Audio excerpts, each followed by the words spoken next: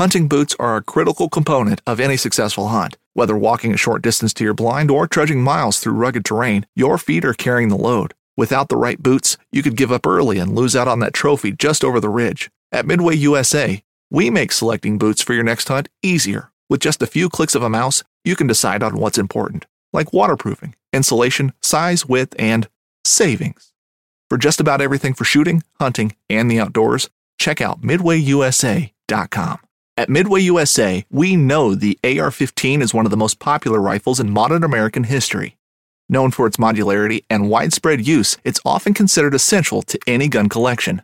The essential things you need to run an AR-15 are usually always in stock during shortages, things like magazines and 5.56 ammo. Whether you're looking to buy a new AR-15 or buy parts for your modern sporting rifle, log on and for just about everything for the outdoors, shop MidwayUSA.com.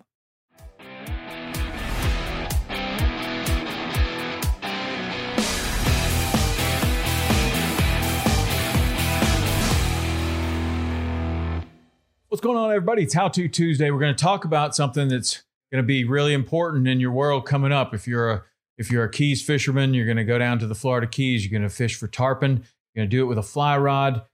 This is something that's going to be super important to you. You absolutely must pick up this skill, and it is how to present the fly with a back cast.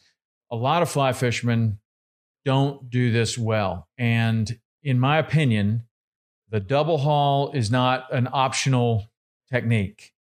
In order to fly fish in salt water, the double haul is mandatory. Equally as important, presenting the fly on the back cast accurately and with authority is also a mandatory technique. You will not be very successful if you can't double haul and if you can't present the fly on the back cast. This is why presenting the fly on the back cast is so important. Got a rod here to demonstrate. Most fly fishermen, let's say most fly fishermen are right-handed. You're going to be fly fishing. The fish is going to be out here, and under a perfect world, the wind is going to be slightly off your left shoulder. It's going to be blowing the line away from you as you are casting. You're going to be able to cast and present that fly perfectly to the fish that is at 11 o'clock. Well, if you've been saltwater fly fishing very much, you know that sometimes happens. And when it does, it's to be celebrated. That's kind of a layup shot. 50 feet at 11 o'clock, wind off your left shoulder. That is great. That's going to be where the right-handed caster is going to be the most accurate. But what happens a lot of times is that instead of that fish being at 11 o'clock, the fish is at 1 o'clock. Okay? Now, the wind may still be off your left shoulder, but all of a sudden a fish pops up at 1 o'clock, which if you're on a skiff, the bow will be pointed not where you were pointed, but where the bow of the boat is pointed. That is where the clock is referenced. So the bow of the boat is pointed at 12 o'clock. The fish would be slightly off to the right.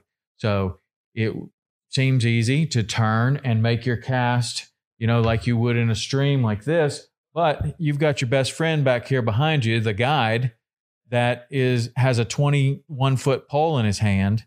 And just to turn and make that shot, you're going to hit the guide. It's not going to be good. You don't want to hit the guide. That is a bad, bad thing to do. So either the guide has to spin the boat all the way around so that now you can take this shot at 1 o'clock to, let's say it's a laid-up tarpon, is not moving, barracuda, something that's not moving. He can sometimes spin the boat all the way around. But in order to do that, you make noise, you make a disturbance in the water, that fish gets wind of you. It's not going to be as easy to catch that fish. So now you can make your cast like you would have, because the boat is now, he's made the cast instead of a 1 o'clock shot. He's made it an 11 o'clock shot for you. He's doing that for you because you can't backcast. If you could backcast, the boat could have stayed exactly the same. You wouldn't have alarmed the fish at all. Would have flipped a little backcast out there and had a much better chance of catching the fish. Other situations are where, let's say, the fish is right where you want it to be, right? At 11 o'clock. But the wind is ripping off your right hand shoulder. So now when you go to make that cast, everything is blowing into you. So you get 40 or 50 feet of line in the air. And even though the guide is pretty much out of the way, you're not. So that when you come forward, the wind is blowing the fly line and the fly into your right shoulder, and it usually hits you in the shoulder, the head, or the leg somewhere. It's not fun. Sometimes it doesn't pierce you. Sometimes it does. And that's even worse because now you got a fly stuck in your leg and there's a tarpon out there and you can't get the fly out. If you could just pull it out, lots of people would just rip it out and go again. But sometimes you can't even do that. Now the barb's in there. Now you got to stop down. It's a bad situation. So instead of doing that, the fish is at 11 o'clock. You could turn, tell the guide, hey, I got it. No problem. I'm going to make the cast here. And you make the cast right to the fish. And in fact, when you start to learn how to do the back cast presentation, you'll find that it is a more powerful cast. So let's talk about how we can make it a more powerful cast. This microphone is going to be problematic where it is. Okay, so in the fly cast, you have to aerialize the line behind you and then get it to come forward. You are pretty strong like this, okay? You are really strong by pulling instead of pushing. Your wrist, your arm is pretty strong in a pushing motion. You are using all of the big muscles in your forearms, your triceps, your lats, your back, your legs. You're even using turning muscles in your torso. Your obliques and your abs are getting into this cast as you learn how to rip a back cast with all those big muscles. Okay, so one of the big things about learning how to make a back cast is to learn how to pin the butt of a saltwater fly rod up against your forearm. Okay. Now, as I do that, you can see that my wrist is coming up like this and going down like this. This is the secret of a very powerful cast because I'm not trying to leverage the rod only with my wrist. I'm using my forearm so that when I come back, I'm keeping it up against my forearm all the way until it's time to stop the rod. And then I'm letting the rod go. Okay. So the way that would look on a back cast, I'm just going to flip it like that with my hand on the top of the rod and make a back cast. Okay. So the way that you practice a back cast and presenting a fly is exactly that. You have to practice. This isn't going to come naturally. And if you're a trout fisherman, you're going to be kind of in a situation to where your natural inclination is to be square to the target. You've been square to the target most of your life. That's probably how you're going to fish. If you're really old school, you're going to be super square to the target, 10 and 2, and that's a very weak position. It's not an athletic position at all. We're going to get you in a more athletic position, more like somebody throwing a baseball or a football, rather than trying to cast with a Bible under your arm like they used to. Okay, that's a horrible, unathletic position. You couldn't throw a baseball 30 feet like that. We're going to get you into a position to where you could throw a baseball as hard as you possibly could. So one of the ways that you do that is you put one foot forward, right? So if you watch the Super Bowl, you watch Mahomes and Brady, they don't stand there and throw the ball like this. They got 1 foot in front of them. They're very athletic. They step forward and they throw the ball. Think about that when you are fly fishing. That's the same way. You step forward, you move forward, you haul, and you push that rod forward on the forward cast, okay? That's the way that you already know how to cast. We're going to start working on the back cast, and the back cast presentation is the same thing. So if I am kind of getting ready to cast at 11 o'clock, I'm a right-handed caster. I'm going to have my left foot kind of a little bit forward. I'm going to be in a position more like I would throw a baseball or more like I would throw a football, okay? More like I would hit a tennis ball. I'm going to have my right foot kind of forward, and I'm going to be in an athletic position. Now, as I go to make a back cast presentation, I'm going to move my stance the other way. So I'm going to have my right foot forward and facing the target. And let's say that the target is going to be right here at 1 o'clock. And I am going to have my right foot forward. And I'm going to be thinking that I'm throwing backwards this way. So I'm going to throw the back cast to 1 o'clock.